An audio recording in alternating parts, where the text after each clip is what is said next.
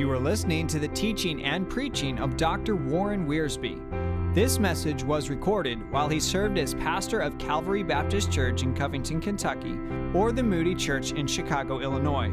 For additional resources, please visit 2prophetu.com. That's the number 2, PROPHETU.com.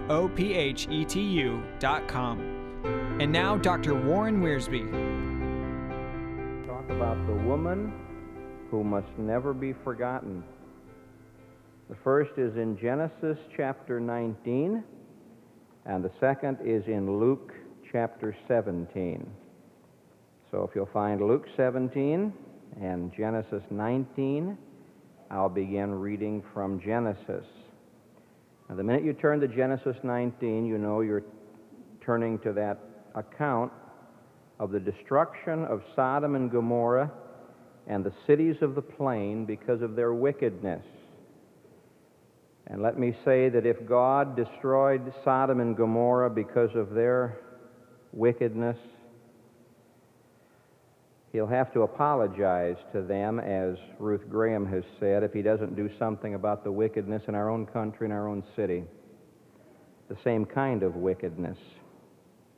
Genesis chapter 19, verse 15, "And when the morning arose, then the angels hastened Lot, saying, Arise, take thy wife and thy 2 daughters which are here, lest thou be consumed in the iniquity of the city. And while he lingered, the men laid hold upon his hand, and upon the hand of his wife, upon the hand of his 2 daughters, the Lord being merciful unto him. And they brought him forth and set him outside of the city. And it came to pass, when they had brought them forth abroad, that he said, Escape for thy life, look not behind thee, neither stay thou in all the plain. Escape to the mountain, lest thou be consumed." Now, that's a great gospel text. I'm not preaching on that tonight, but that's a great text.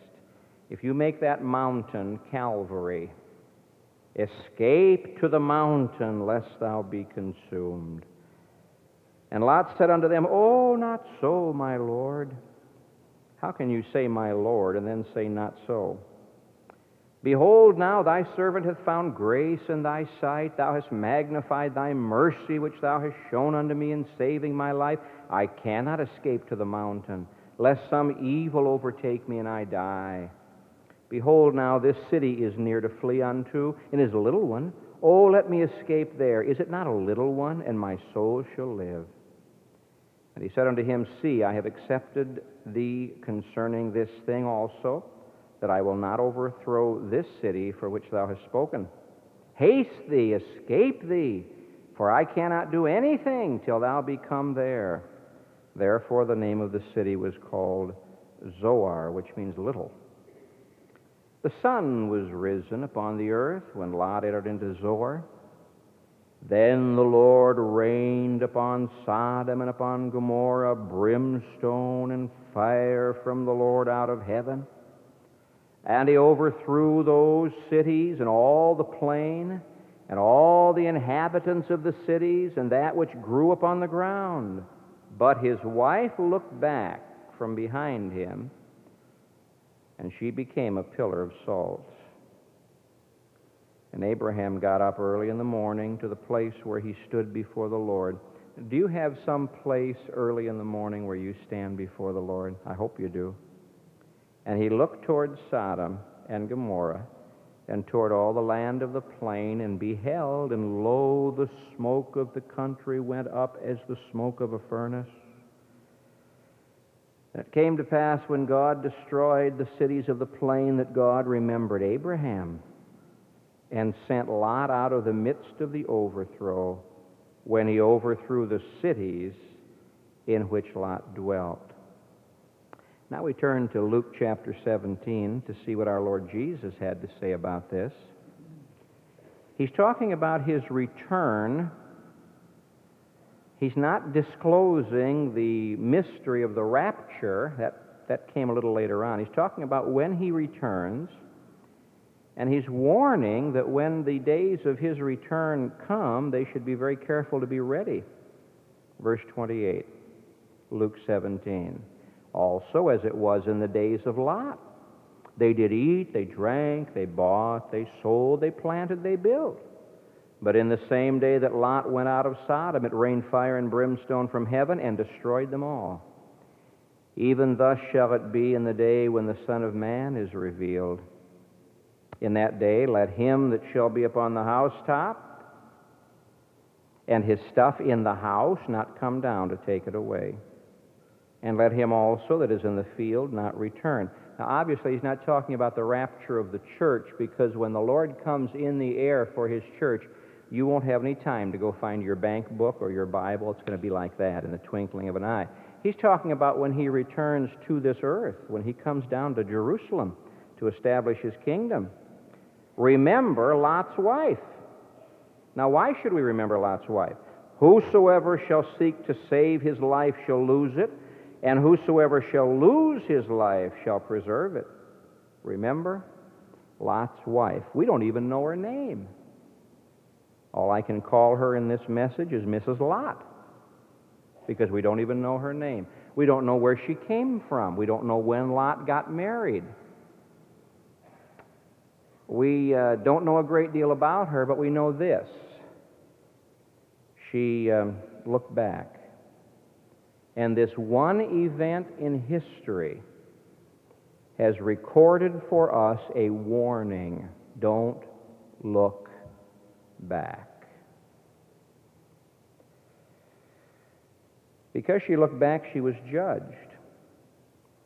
And because she was judged, she's a warning to us. Now, there's one word that describes Lot's wife, and that's the word worldly.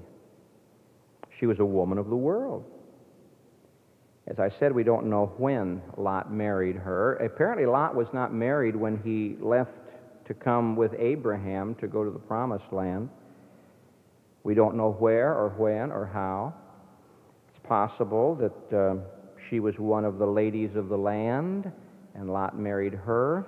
We don't know. But this we do know, she was a woman who was worldly. Now, whenever you use the word worldly, people respond in different ways. The mature Christian, the mature, honest Christian says, oh yeah, I know what you mean by worldly. That's somebody who loves the things of this world, who lives for the rewards of this world, whose great concern is the pleasure of this world. A worldly person is somebody who, when the Lord Jesus does return, it's going to interrupt their plans. They just haven't got that marked in the book. They have everything else marked, but not that.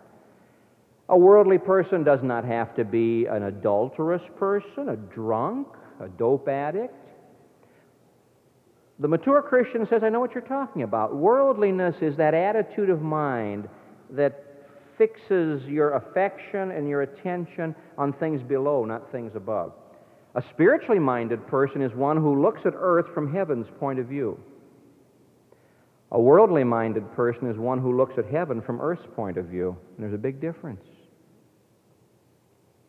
But you mention the word worldly, and some compromising Christians say, define your terms. What do you mean by that? And they're always trying to move the line. They're always trying to redefine things so that what was worldly yesterday really is not worldly today. Now, friends, all of us know what it is in our lives that keeps us from being the best Christians. We don't have to go up and down these rows and say, what do you think about worldliness? What do you think about... Everybody here tonight, everyone listening to my voice, knows the thing or the things in his life, her life, that keep us from being the best Christians, that keep us from praying as we should and reading the Word as we should, witnessing as we should, rejoicing as we should, worshiping as we should, giving as we should, and those things are worldly. Worldliness is an attitude of heart. John said, love not the world. If any man love the world, the love of the Father is not in him. And Lot's wife was a worldly woman. And Jesus said, remember Lot's wife.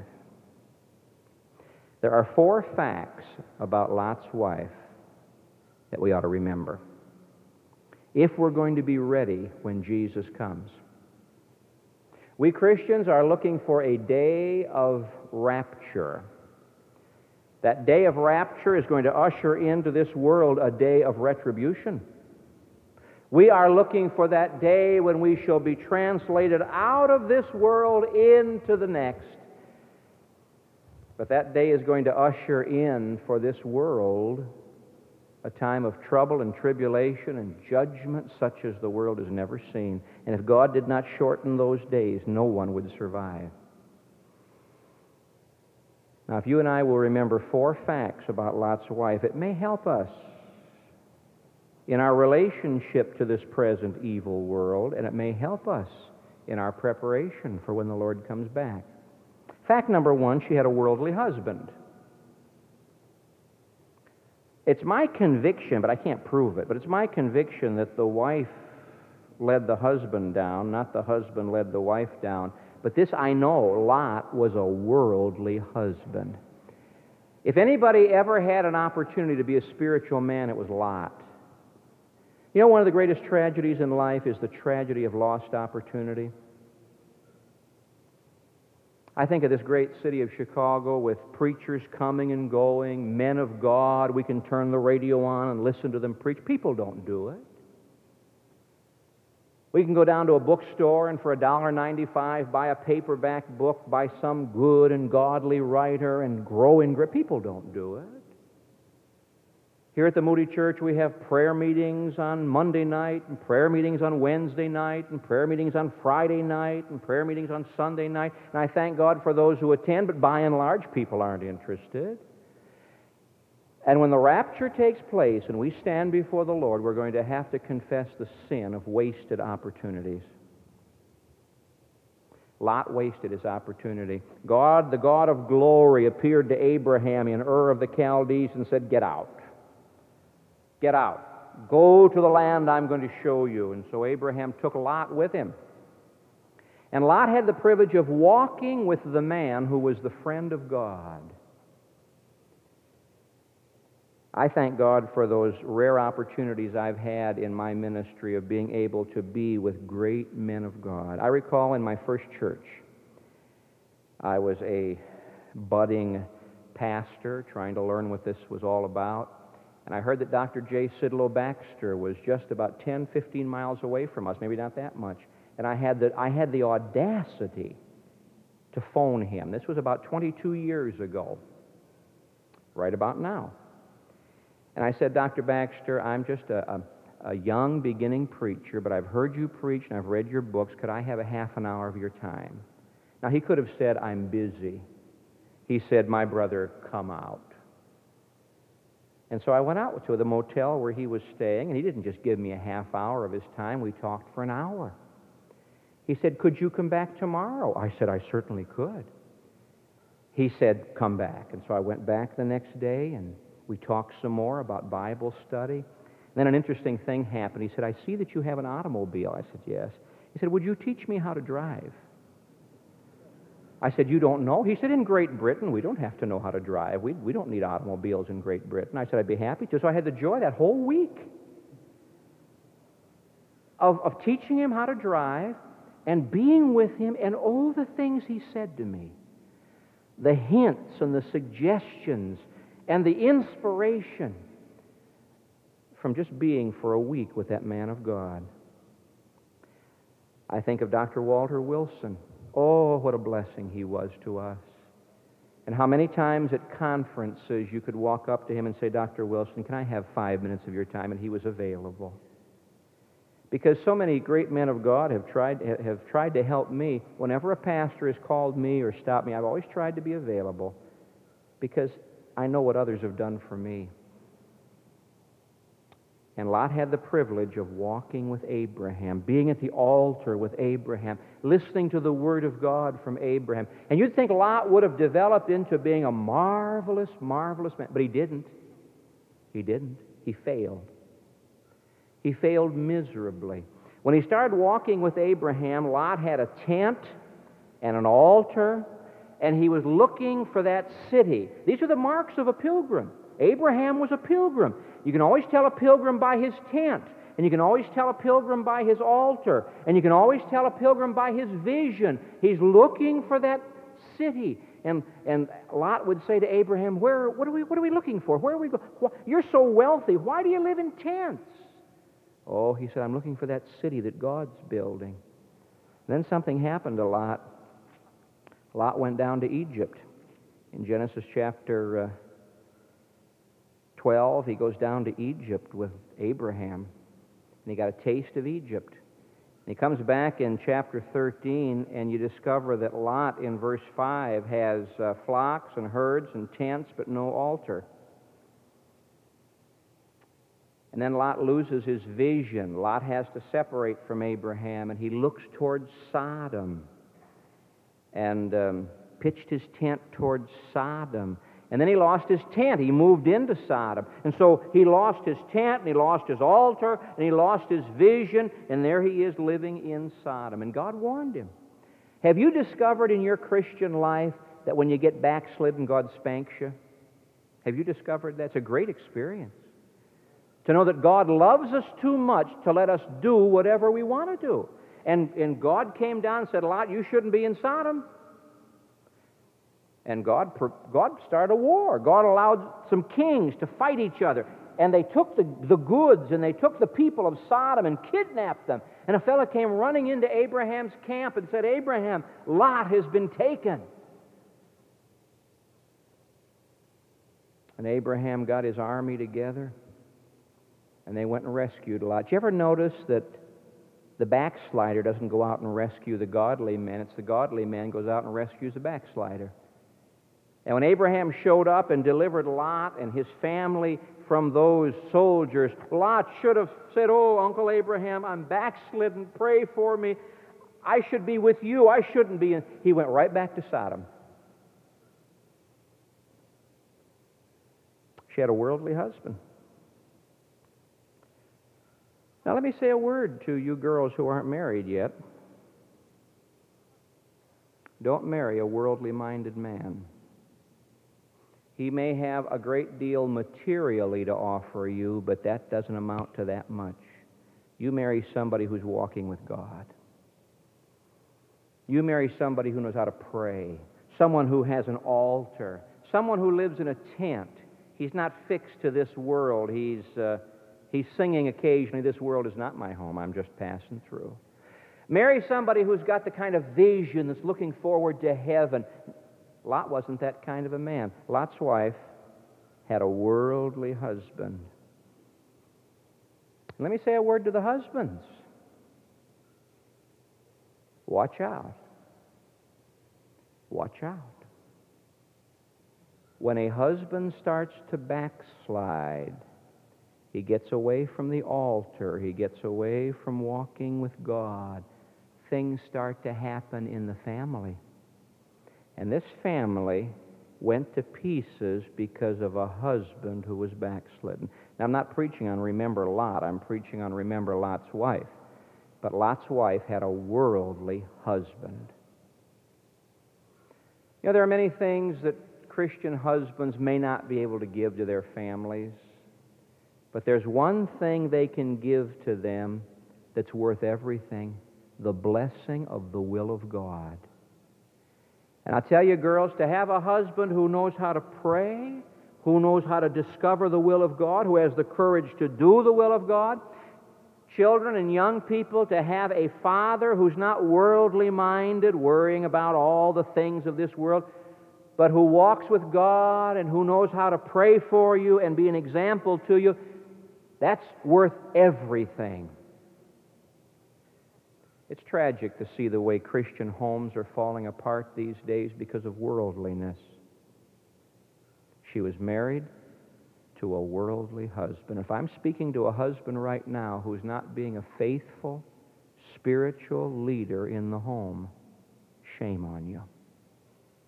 If you're not spending time in the Word, if you're not praying for and with your family, if you're not establishing in your home an atmosphere of heaven on earth, shame on you. You're missing one of the greatest blessings in all of life. Fact number 2, not only did she have a worldly husband, she had a worldly home. Their home was worldly. She was a worldly woman, and Lot was a worldly man. Now, Peter tells us, 2 Peter chapter 2, Peter tells us that Lot's righteous soul was vexed with the godless behavior of the people in Sodom. I should think so. I should think so. Now, let me make it very clear that their home was not worldly because they were in Sodom. Daniel was in Babylon. His home wasn't worldly. Joseph was in Egypt. His home wasn't worldly. We have missionaries who are planted in the midst of corruption and godlessness. Their homes aren't worldly. Mrs. Lot's home wasn't worldly because she was in Sodom. It was because Sodom was in them. Sodom was in their home. I suppose the city of Chicago has its share of sin.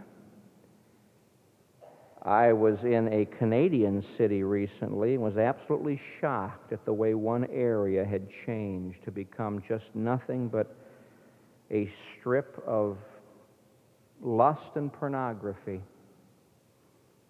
Our cities have their share of wickedness.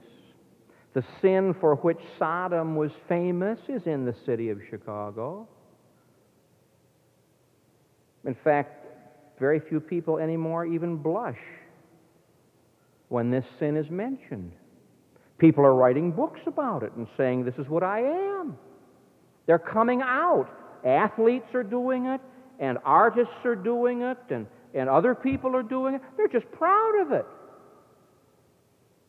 The problem was not that their home was in Sodom. The problem was that Sodom was in their home. It's the thing Dr. Ironside often said. You can't stop the boat from being in the water, but you better keep the water out of the boat. And she had a worldly home. I was turning the pages of my Bible in preparation for this message, and I could not help but contrast Genesis 18, where God came down to see Abraham, and Genesis 19, where the angels went down to see Lot. Absolute contrast. Now, I'll not read these long chapters to you. You people are Bible students. You remember them. In chapter 18, Abraham is sitting at the door of his tent. In chapter 19, Lot is sitting in the city gate. You know what that meant? He was one of the aldermen of the city. He now had a position with the government. Perhaps Lot said, if I get into government, I can clean this place up. I'm glad for Christians who are called to government. And I'm glad for whatever good they can do. But he sacrificed a great deal to accomplish nothing. Abraham was at his tent door. He was a pilgrim. Lot was in the city gate. He was a powerful politician. When the Lord came down to see Abraham, it was noon. It was light because Abraham was walking in the light. When he came down to see Lot, it was evening because Lot was walking in the darkness. In chapter 18, the Lord Jesus and two angels came to see Abraham. The Lord Jesus felt at home with Abraham. In chapter 19, it was just the two angels who went to see Lot. The Lord Jesus didn't even go to visit Lot. He didn't feel at home there. In chapter 18, you find Abraham hastening.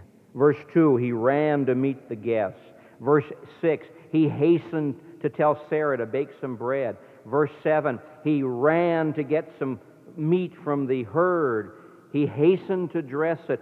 In chapter 18, you have this old man running to do the Lord's will.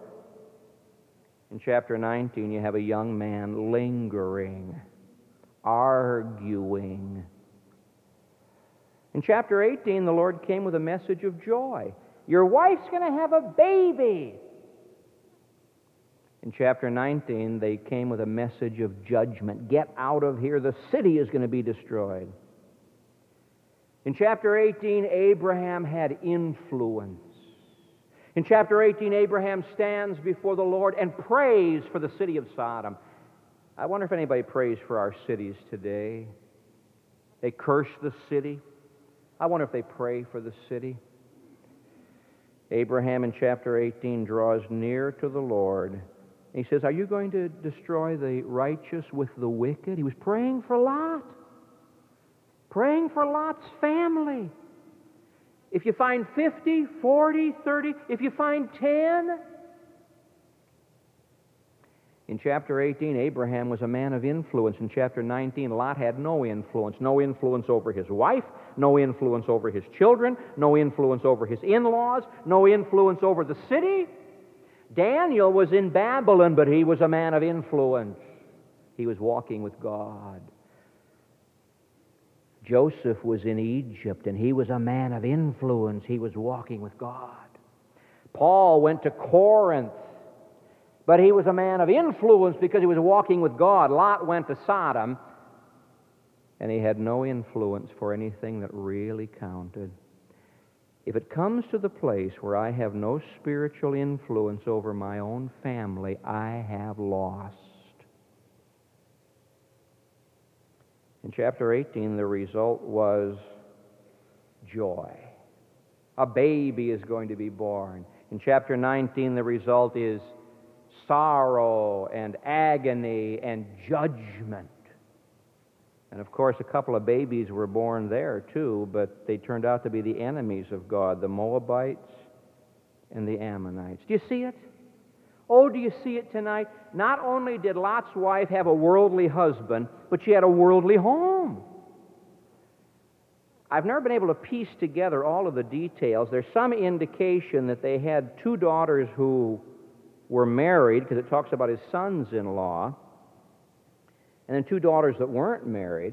Or it's possible the two daughters who weren't married were going to marry these other boys. I don't know. I've often felt, that there were two married girls and two sons-in-law, that's 4, and Lot and Mrs. Lot, that's 6, and two unmarried daughters, that's 8. You know, if Lot had won his family and 2 of his neighbors to the Lord, God would have spared Sodom.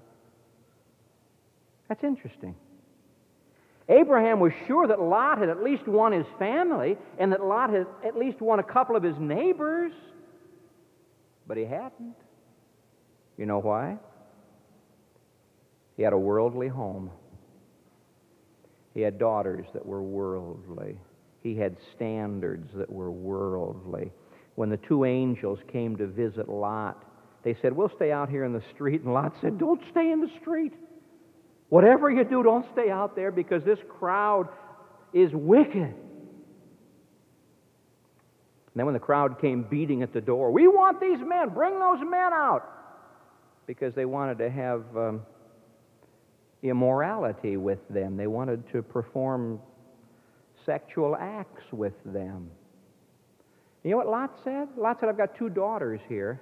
Take them." Can you imagine? Can you imagine a man who had walked with Abraham, a man who was supposed to be a saved man, sacrificing his daughters to the appetites of the world? Many a Christian father is doing that. Sacrificing his children to the appetites of the world. She had a worldly home. Thirdly, at the foundation of everything, she had a worldly heart. You say, "Pastor, how do you know she had a worldly heart?" I'll tell you how I know. Your eyes see what your heart loves. Did you know that? Jesus said, "The lamp of the body is the eye." That's where the light comes in. The lamp of the body is the eye.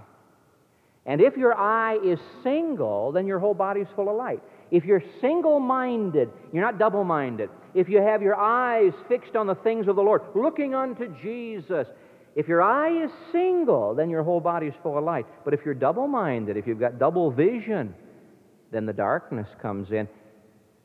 Your outlook determines your outcome. Your eyes see what your heart loves. Illustration. Do I have to illustrate this? You're out at O'Hare Field waiting for a loved one to fly home, and there may be 2,000 people milling around out there, and the minute you see her or him, that's it. You can always pick your loved ones out from the crowd. You can always pick out a loved one's voice. Illustration. I love books. I always see bookstores. I can be driving down, there's a bookstore. Now, perhaps you women, you may love yard goods. You enjoy sewing. Always find a yard goods store.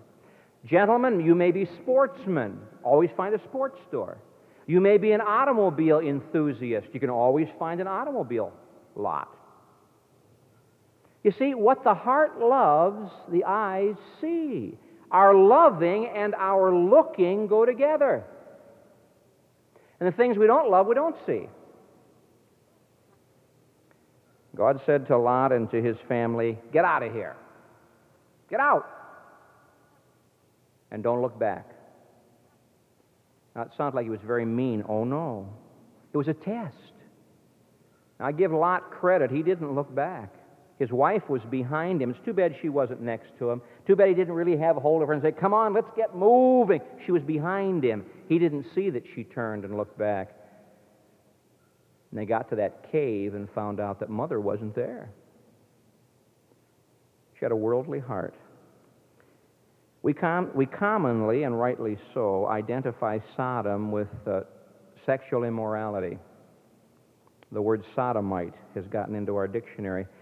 But there were other problems in Sodom. Did you know that? Did you ever read Ezekiel chapter 16? There's a little statement in Ezekiel 16 that talks about Sodom. Ezekiel chapter 16, verse 49.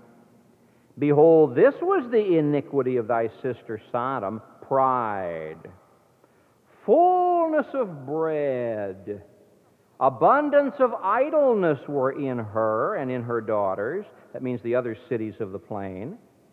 "Neither did she strengthen the hand of the poor and needy." She had a worldly heart, pride. "Love not the world, neither the things that are in the world." All that is in the world, the lust of the flesh, the lust of the eyes, the pride of life, pride. Fullness of bread, plenty to eat, abundance of idleness. You get pride and affluence and idleness together, you're going to have immorality. Every nation that has ever had affluence and idleness and pride has ended up with immorality. She had a worldly heart. That's where worldliness really centers, in the heart. Love, not the world. What do we love tonight? What do we love tonight? How much do we have to be happy? What could God take away from us? Sometimes the Father has to come down to the vine and prune away some things. She had a worldly heart. I can't help but contrast Lot's wife with Sarah. Now, Sarah had her faults. Sarah doubted some of the things God said, but Sarah was a godly woman. And there wasn't worldliness in her heart, there was faith in her heart. Finally, not only did she have a worldly husband and a worldly home and a worldly heart, she had a worldly hope. Her hope was in the world. Her hope was in the city. Her hope was in her bank account and her status and her social engagements. Her hope was there. Oh, my heart goes out to people whose hope is in the world. I've heard somebody say recently, "Boy, it's as sure as the world." If anything is unsure, it's the world. You can't depend on the world. She had a worldly hope. And because she had a worldly hope, everything she lived for went up in smoke. "He that doeth the will of God abideth forever." I don't know how much she had. There's nothing wrong with having a lovely house if you've got a lovely home to put in it. Nothing wrong with owning property. Many of us do, if you're doing it to the glory of God. Nothing wrong with being president of the garden club if you're doing it to the glory of God. Nobody is saying that Christians cannot minister in the city. Many of us are trying to do so, but our hope is not there. We sing in one of our marvelous songs, "My hope is in the Lord, who gave himself for me." and paid the price for all my sins on Calvary. Because her hope was in the world, she could not control herself, and she had to turn around and see where everything was going that she'd lived for. You know where it was going? It was going up in smoke. Now, let's not be critical of her. Let's look into the mirror ourselves. If Jesus Christ came today, how much would you and I leave behind? You say, well, everything. No, it doesn't have to be. It doesn't have to be. Have you given your home to the Lord? Have you given your house to the Lord? Are you using it for His glory? Have you given your automobile to the Lord? You given your children to the Lord? You turned your library over to the Lord? Is your business the Lord's? You see, when you live like that, doing the will of God day after day, then you keep sending it on ahead. And then no matter what happens to the material things, the spiritual things last forever. Paul makes a statement, a frightening statement in 1 Corinthians when he warns the Corinthians not to get involved with the things of the world. Listen to this, 1 Corinthians chapter 11, verse 32. But when we are judged, we are chastened of the Lord. Why? That we should not be condemned with the world. You see, God chastened Lot. God had him captured as a prisoner of war, and God spanked him, and God said, Lot, I don't want you to be condemned with the world. Lot went right back. It's a series of steps down, isn't it? Friendship with the world, love the world, spotted by the world, conformed to the world, condemned with the world. And the last scene you find is the whole family going to pieces. Mrs. Lot killed on the plain. She turns into a pillar of salt. The same ingredients that were condemning the city killed her. And Lot and his 2 single daughters go up into a cave. The last thing we see of Abraham is this: the sun is coming up. At the beginning of the day, Abraham goes out to have his devotions, to stand before the Lord, and he just sees the smoke coming up, and he's praying, oh, has Lot been delivered? Has Lot been delivered? Apparently God couldn't find 10 righteous people. Was Lot delivered? Yes, Lot was delivered. Not for Lot's sake, for Abraham's sake. I wonder how many times God has delivered me, not because of me, but because of a godly grandfather who prayed for me, or great-grandfather, or Sunday school teacher, or pastor. And so the last thing you see of Abraham in this scene, he's standing in the light.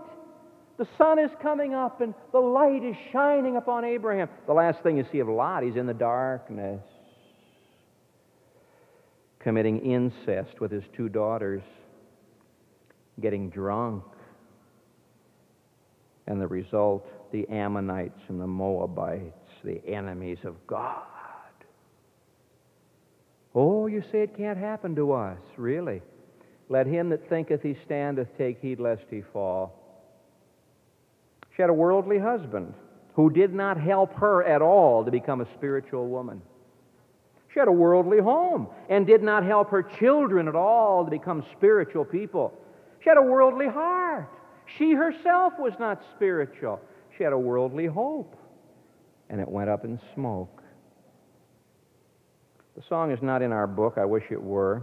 Take the world, but give me Jesus. Can you say that tonight? We used to sing down south, I have decided to follow Jesus. I have decided to follow Jesus. No turning back. No turning back. The cross before me, the world behind me. No turning back. No turning back. In the days I attended the Swedish Covenant Church, we often sang, if I gain the world, but not the Savior, were my life worth living for a day? You don't hear much about worldliness these days. You hear about lifestyle. Well, that's my lifestyle. I think that word lifestyle covers up a multitude of sins. People think they can do anything they want to do as Christians. What's my lifestyle? Is it God's lifestyle? Be not conformed to this world, but be transformed by the renewing of your mind. The Lord Jesus said, remember Lot's wife. She's a warning against worldliness. And we need that warning today. May I say a closing word to those of you who may have never trusted Christ? Listen. The only reason that God did not send that judgment on Sodom sooner was because Lot was in the city. As poor a believer as Lot was, his presence in that city made it impossible for God to judge. You know why God has not sent judgment down upon Chicago? Because there are Christians in this city. He cannot send His wrath upon His own children. But when we're gone, watch out. The angels got a hold of them and said, get out of here. We can't do anything until you're out. And one of these days, the cup of iniquity in the city of Chicago is going to be full, and God's going to say, I'm sick and tired of it. And not just Chicago, but Los Angeles and Berlin and London and the whole world. The iniquity is just going to increase, and God's going to say the time is ripe. And He's going to call His children home, and then He's going to pour judgment down upon these cities and upon this world. If you're not saved, you'll be here. The only reason God has not sent judgment is because we are here. When we're gone, watch out. As weak as we are, watch out. As failing as we are, we're still holding back the judgment of God. And some of you here tonight need to come and give your heart to Christ. Turn your back on the world and its sin and its folly and its judgment, and come and say, the world behind me, the cross before me, I want to give my heart to Jesus Christ. And there are some Christians here tonight who need to get serious about godly living, who need to move away from that life of compromise and no influence and no tent and no altar and no prayer, and get back with Abraham, the friend of God. The friend of the world was Lot. The friend of God was Abraham. Lot got what the world offered him. Abraham got what God offered him. I'll take God's offers any day. And perhaps some here tonight need to get right with God and say, I've been worldly, I've been arguing about it, I've been compromising, I've been excusing it, I've been using other people as my excuse, but starting now, you can take the world, but I want Jesus. Let's pray. Father, when we realize that the world crucified Christ, we can see how hateful this world system really is. Blind, Christless, hopeless. Oh, God, thank you for delivering us from it. I pray for those here tonight who have never been saved, that they might come and trust Christ before it's too late. I pray for believers, oh God, who are tempted to get back into the world. Father, help us to remember Lot's wife. Help us to be consistent and consecrated. And no matter where you put us for ministry and living, help us to be faithful. Speak to every heart now, I pray, and accomplish your will in our lives for Jesus' sake. Amen. All of Dr. Warren Wiersbe's material is owned and managed by ScriptText. The material contained in this podcast is copyrighted and is for personal use only, not to be duplicated or sold without prior written consent from ScriptText.